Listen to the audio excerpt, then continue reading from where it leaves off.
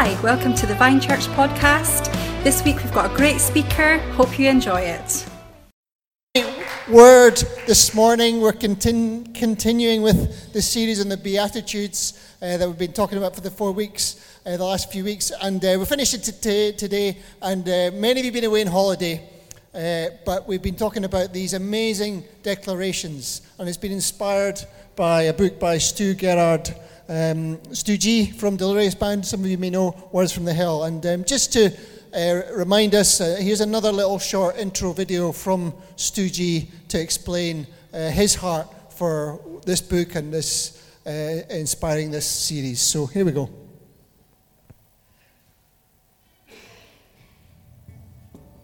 Sermon on the Mount has always been my favourite piece of the Bible.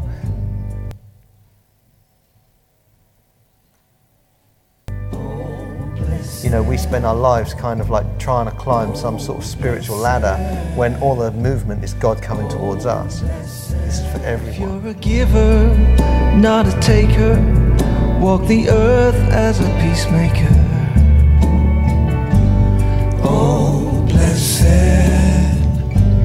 Oh, blessed. When you feel at your weakest, still you keep your heart open.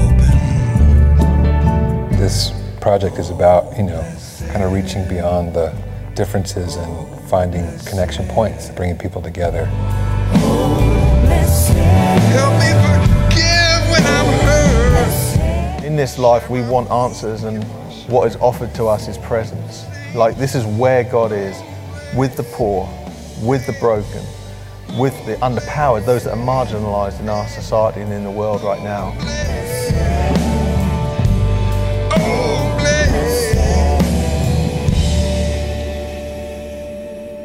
Brilliant. Thank you. This is trying to make sense, because I have to admit the Sermon on the Mount, as the Beatitudes introduce us to Jesus speaking to his disciples and a crowd, laying out some of the most difficult, I think, statements to understand. They don't really make sense. Blessed are the poor. Here they are. Blessed are those who mourn. Blessed are those who hunger and thirst for righteousness. Blessed are the merciful. Blessed are the pure in heart, the peacemakers. Blessed are those who are persecuted. It doesn't seem to immediately make sense that if you're mourning, you're happy. If you're persecuted, you're in a good place. If you're poor or poor in spirit, then that's good. It seems difficult to make sense of.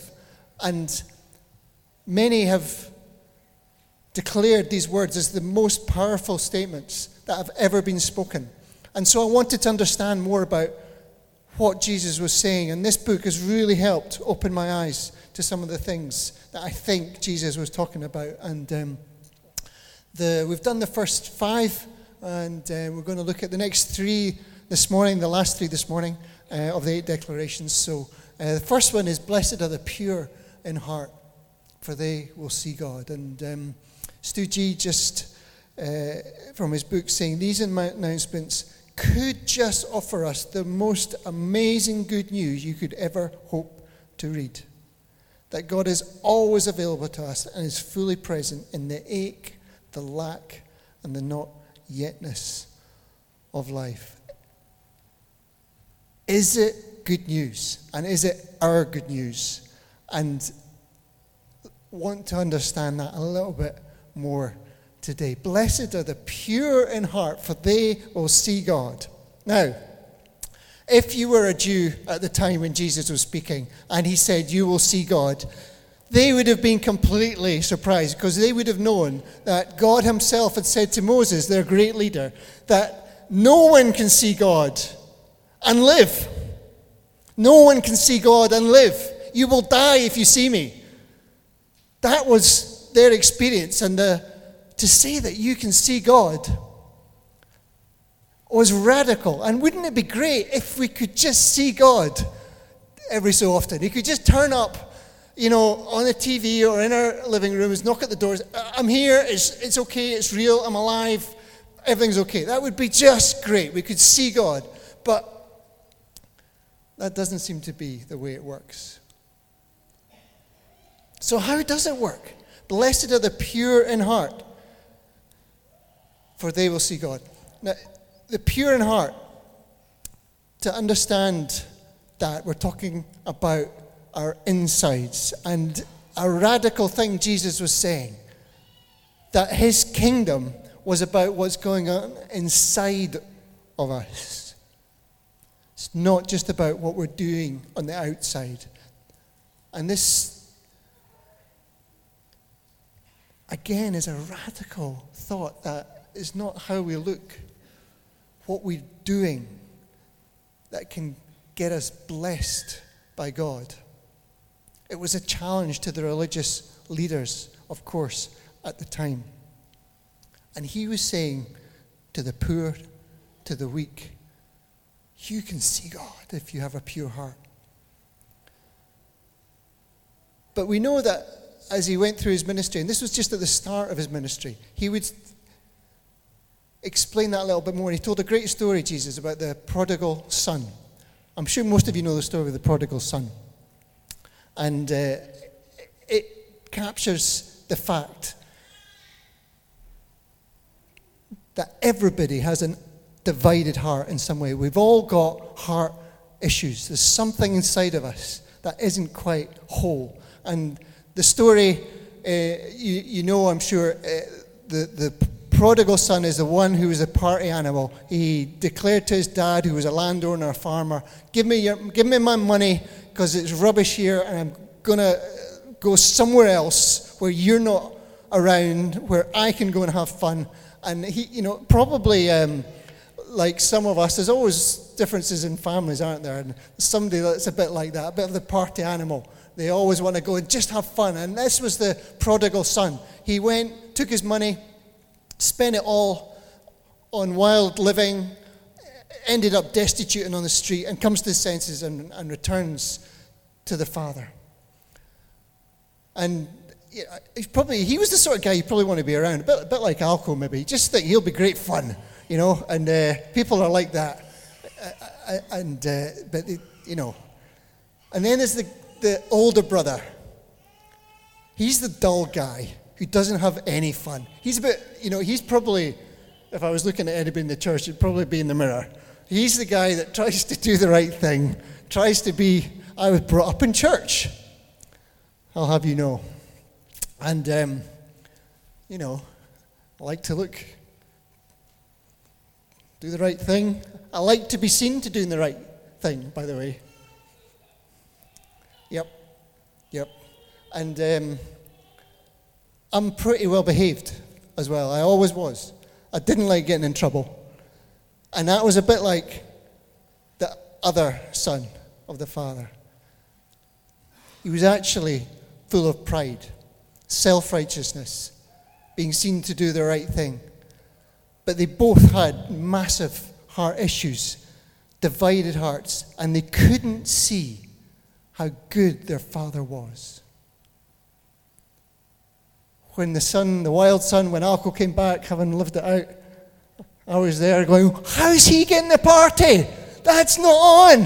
How's all this celebration going on? What about me? I've been here for 30 years and nobody's shouting about me being around anymore.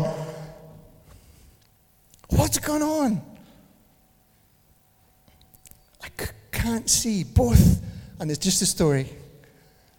But it's a great one to illustrate that we've all got some sort of heart issues. And the worst, Jesus was saying, was pride. And I think he probably liked the prodigal a lot more than the older brother, by the way. None of us have pure hearts. But Jesus promised you will see God. Because the promise that he was instituting, was bringing to bear, was coming to fruition, was a promise that we've known about throughout the Bible. Ezekiel 36 promises that God will give us a new heart and a new spirit he will place within us. And through Jesus Christ, that is the promise of the kingdom of God, that his spirit will dwell within us and our hearts will love God. And I remember the moment giving my life to God as a 20-year-old, a well-behaved 20-year-old, but a 20-year-old nevertheless, desperately needing God.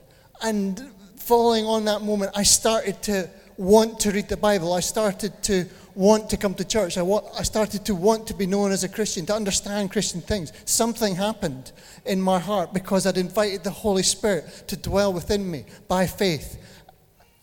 There was no way that I didn't have an undivided heart, though. And it's a process, a never-ending journey.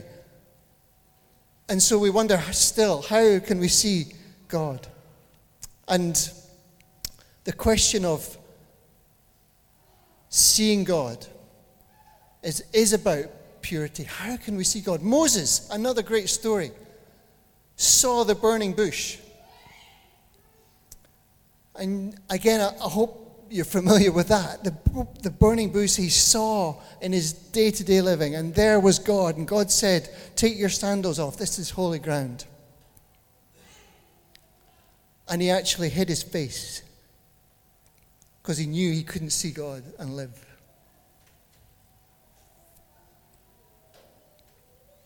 And holiness seems to be the key to be able to live and see God. And everything that God has been doing has been about bringing that face-to-face connection back again. He wants us to see him. And all the religion of the Israelite system, finding a sacrificial system, all the laws, all the sacrifices, the temple, is all about allowing that moment. And it used to be that once a year, only the high priest could ever go into the presence of God. And they would tie a rope on him, so in case he died and came out again, they hadn't got everything right. And holiness was the key to being able to come into the presence of God. But the thing is,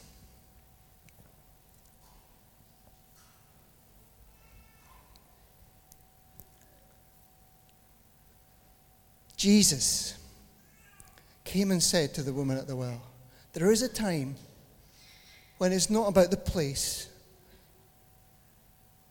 it's not about the mountain, it's not about the temple that you will come and worship. One of the most distinguished words in the Bible, Stu G tells us in his book, is kadosh, which means holiness. A word more than any other representative of the mystery and majesty of the divine, he explains. Now that question is, which he quotes from a Jewish rabbi, the first thing that was ever made holy wasn't a thing, an object, a temple, a place, a church altar, a service, a person. It was the Sabbath. On the seventh day, God rested and declared that the Sabbath was holy. Time. Time is the first thing and the only thing in all the creation story that is made holy, that is sanctified, that is set apart for God and his time. And time is what Jesus is offering to us. Anytime, any place, anywhere, we can come before God because he has given us a new heart. He has given us his holy heart. And we just choose what time that we want. We can have a holy moment. Wherever you are, you don't need to wait for church on a Sunday or life group on a Wednesday. You don't need to wait till you've confessed all your sins and cleaned yourself up and prayed and fasted. It's any time, anywhere. God is available to you to have that moment, and he wants to have it. And I think he gives us moments during every single day when there just might be a moment that he's saying, I'm here, I'm here. I had a moment recently with Michael, who's not here today, we were driving past Carnegie, and I stopped the lights. He came the other way, and he stopped the lights. And our windows were down, and we go, "Oh, it's you! Hello!" And we started to chat, and all this cars started tooting. And, "Oh, better go, better." A holy moment. Nothing happened, but it was just good. A holy moment. Stu G explains and describes a moment, and this is where I decided I love this guy. He said he was with his band in California, and they decided to take some time off, went to Disneyland in LA. And if you've ever been to Disneyland, you know it's pretty close to the kingdom of God. But he went, and this is a bit of a personal story, but he says that, and he's describing this moment, this time. And, had a great time. I'd never been to Disneyland as a kid. And he ended up at a place called Futurama in LA. And our family went with just about pilgrimage to every Disneyland you can possibly find. Now I know why. It's holy, Alana. It's holy. It's okay. Disneyland is holy. And then we'd even been to Vegas, seen the Bellagio fountains. Supposed to be an amazing sight. And here we were in Disneyland, exhausted after a long day. And we thought, there's this thing, Futurama, fountains, of nothing like the Bellagio. Anyway, so we sit down, and Stu G sat down, and the fountains come on, and it's great. And then they project on, if you've ever seen it or ever know about it, they project on the most emotional clips you could ever imagine from all of the Disney movies, from Bambi to Toy Story to Mrs. Potts and the Teacups, and the music is there, and it's like heaven on earth. The joy and the moment and the emotion of that second, that time, is like nothing else. And if you want to go to pilgrimage, don't go to a boring old church. Go to flipping Disney and enjoy the moment, because God is there. God is there in the moment. It's not about the place anymore. It's not about the church building anymore. It's about God and His presence and wanting to be with us. And it's wonderful. And Jesus is wonderful. And I think that's something about what Jesus is talking about. I just want you to see me. I want to see you face to face. And He's promising, and He's made it possible for us to see Him in any moment, at any time that we decide this is going to be a holy moment. The amazing thing is the next beatitude.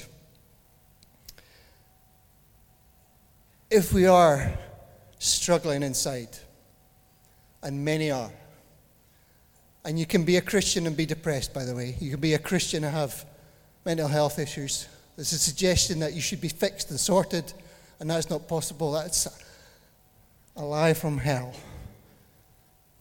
We're just people who are broken, with divided hearts, battling through, but with new hearts growing, and we're trying to work it out.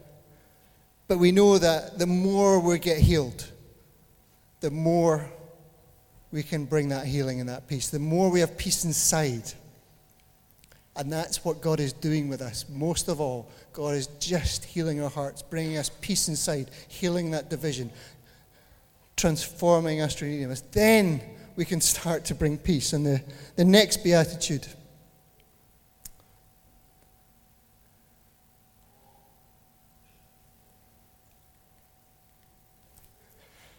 The next beatitude. Blessed are the peacemakers, for they will be called children of God.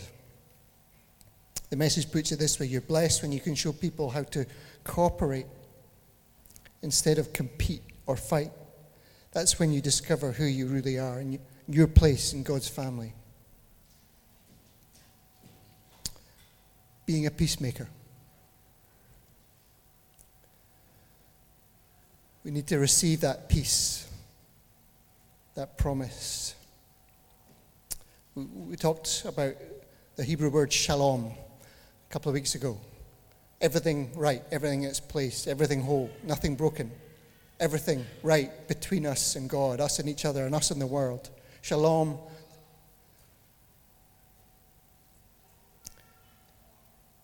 Is not actually about the absence of conflict, but about mutual flourishing, about thriving, Aaron. About thriving. And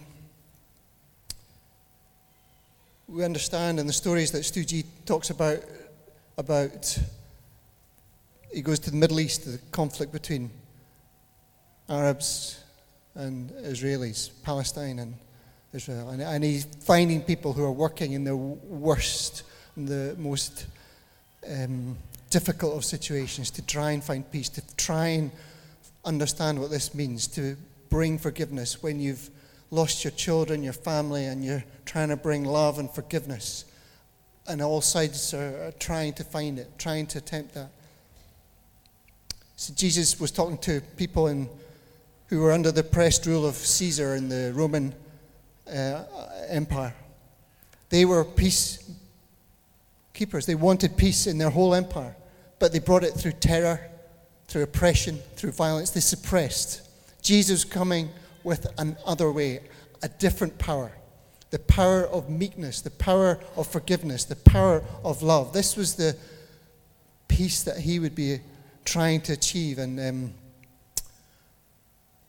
what Stoogie points out and recognizes is that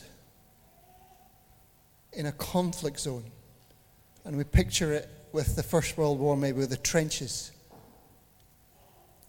one side and another, firing at another, bombing each other. In between is no man's land. And he says, peacekeepers dig themselves in, build up protection, and make sure their land is safe, their territory is safe. And they're seeing it in the conflict in the Middle East. Entrenched positions, protecting their argument, defending their position on both sides. And in between is no man's land. What he's saying is, peacekeepers are not peacemakers. They just keep the peace. But he's found people that are making peace. Jesus calls us to be peacemakers. And it means we need to move in to order the conflict, to do something, to get out into no man's land, to face the bombs and the difficult, to come out behind our walls, to come out from behind our positions that we're defending. Because we want that person to thrive as much as we want us to thrive. We need to understand, we need to listen. It's a huge challenge. It's a huge challenge. And he says, rightly, that we see areas in the Middle East just seem impossible. But the truth as well is, it's about what we're facing. We all have, he suggests, areas of conflict. All have positions within our relationships, within our marriages, within our friendships, where we've drawn a line. And we've dug in. And we're keeping the peace in a certain situation. Somebody over here that's dug in, built a line, and we become isolated. And he's suggesting that the peace that God is wanting is for us to mutually thrive, to mutually benefit. If you're diminished in any way whatsoever, then I'm diminished. Love your neighbor as yourself. Starts to make sense. We're not called to be peacekeepers, but to engage, to listen, to build a better future. And that starts to make sense. Later on, Jesus says in Matthew 10, I didn't come to bring peace, but to bring division. Brother against brother. And I just wonder, I don't really know, but I'm just thinking, how does this make sense? But actually, we need to be prepared to face a little bit of confrontation. It's not just sufficient to be tolerant. And I love being tolerant. I love it. I love keeping the peace. I love not having anything to fight against or deal with. And I'd much rather just avoid it and let you get on with it and suffer in silence than confront. And sometimes I think that's probably all right. When I'm having my cheese and biscuits, watching the TV, and Sally's going, don't eat, that's too noisy. I'm just saying, just be tolerant, woman. Give me some peace. So sometimes it's okay. You just need to keep the peace, to be tolerant. But when we're dealing about some of the issues, and churches have the same challenges as individuals, we build our line in the sand, and we build our towers, and we won't come out and we defend, and we see somebody else over there, a different sector, a different church sometimes, a different sector of society, and I just wonder if Jesus is saying something completely different. Take a risk. Go out there. Peacemakers. Peacemakers. Get the right button?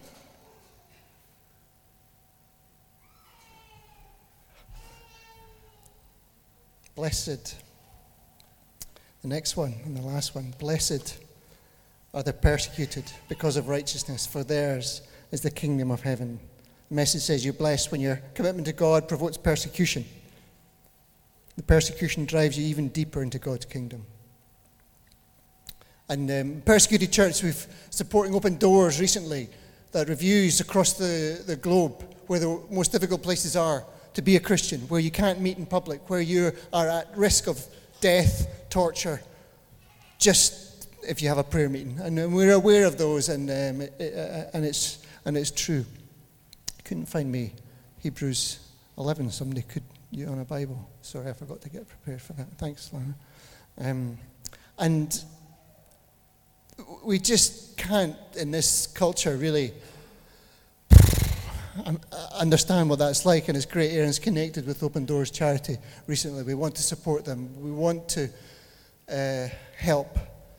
And Aaron said an anecdote from his meeting with Open Doors, that when it was discussed about us not being the church of persecution, we're not persecuted. They were suggesting, well, is the devil not on your case? Does your church not face challenges? Is your society not against religion? Then there's a persecution. So although we understand that there's some extreme levels of persecution, there is no doubt that if we take a stand for Jesus in your life, you will face some sort of opposition and persecution. It may not be violent or physical, but it may be isolation. It may be not being part of the in crowd. It may be you're just a bit of a weirdo or going to that strange church up the road. You go to church, and we have levels of persecution, and any one of them can distract you and dull your faith. Stu G writes, the Beatitudes are predominantly about blessings of God's presence for people in bad situations, not a list of spiritual virtues to attain. They are about being, not doing, but they are not just passive announcements. They are a prophetic call to action, to show mercy, to live undivided, to be peacemakers, action that comes not from trying to achieve a blessing, but action compelled by grace. And he challenges us. And as we're summing up and coming to a conclusion, the challenge for me reading this is, am I doing anything good that is worthy of any sort of persecution? Am I reaching out? Am I treading on eggshells anywhere? Am I just being prepared to stand up and Alana, sorry if you've got that. Hebrews 11 gives us a list of superheroes, Christians who have stood for the faith.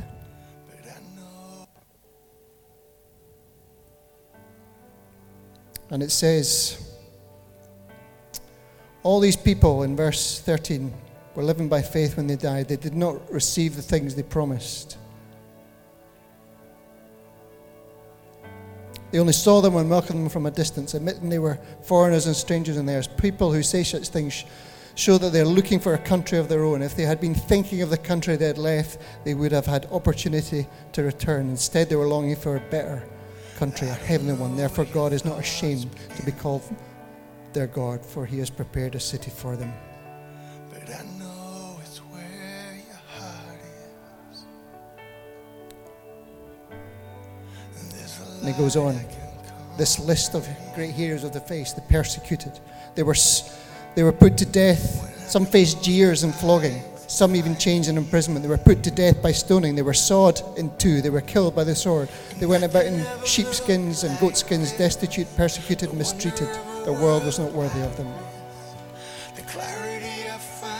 They were all commended for their faith, yet none of them received what had been promised, since God had planned something better for us, with us together. They would be made perfect. There was a persecution, a time for persecution, but you don't need to be more persecuted to be more holy. You don't need to be more persecuted to find God.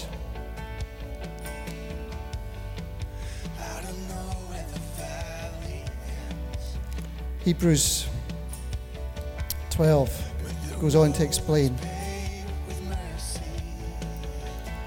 Therefore, since we are surrounded by such a great cloud of witness, let us throw off everything that hinders and the sin that so easily entangles, and let us run with perseverance the race marked out for us, fixing our eyes on Jesus, the pioneer and perfecter of faith. For the joy set before him, he endured the cross, scorning its shame, and sat down at the right hand of God.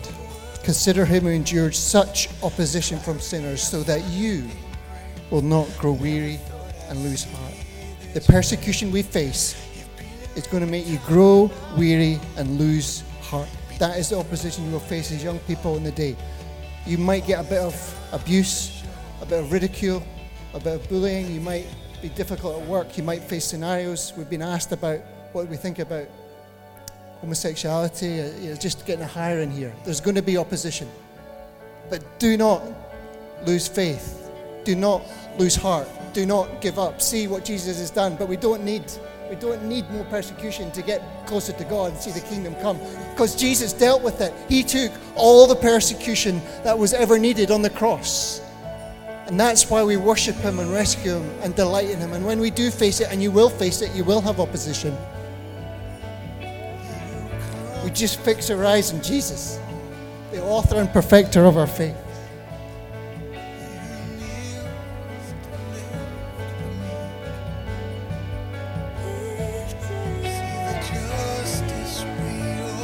Stu G says, go against the flow. Find a way, find somewhere.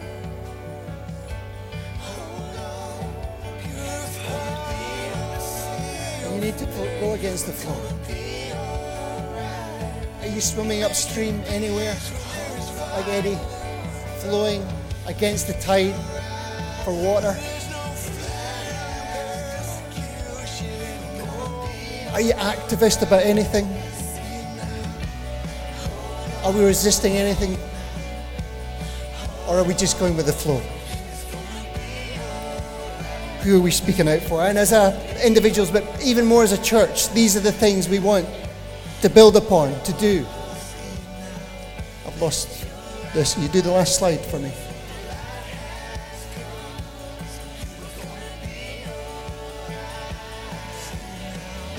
You got it, Leah? The last slide just says that we want answers. But what God offers is presence. I see, and I've seen these Beatitudes as equations. If I do more on the one side, I get more of the other. If I'm more persecuted, I get more blessing. If I get more holy, I see God more. If I get more poor, I'll be more of a character of God's kingdom. It's not true. That's not how they work. They just all come together and offer us presence, not answers, not solutions. We don't know why so often these things happen. We just click to the song, turn it up. And this song that Stooge's written with Joel Houston, just for me sums it up. Don't give up. Go back to minute 3 if you can of that song. That we can have this hope in our hearts. These announcements of God's kingdom. We started this series with the angels declaring that good news is coming. Jesus, a Savior, is born in Bethlehem today. Peace on earth, to all men. Glory to God in the highest heaven, once and for all. Heaven and earth connected, man and God connected, and Jesus fulfilled it. And he explains a little bit more about how he does it with these announcements. Just listen to these words. Receive the presence. Have a moment.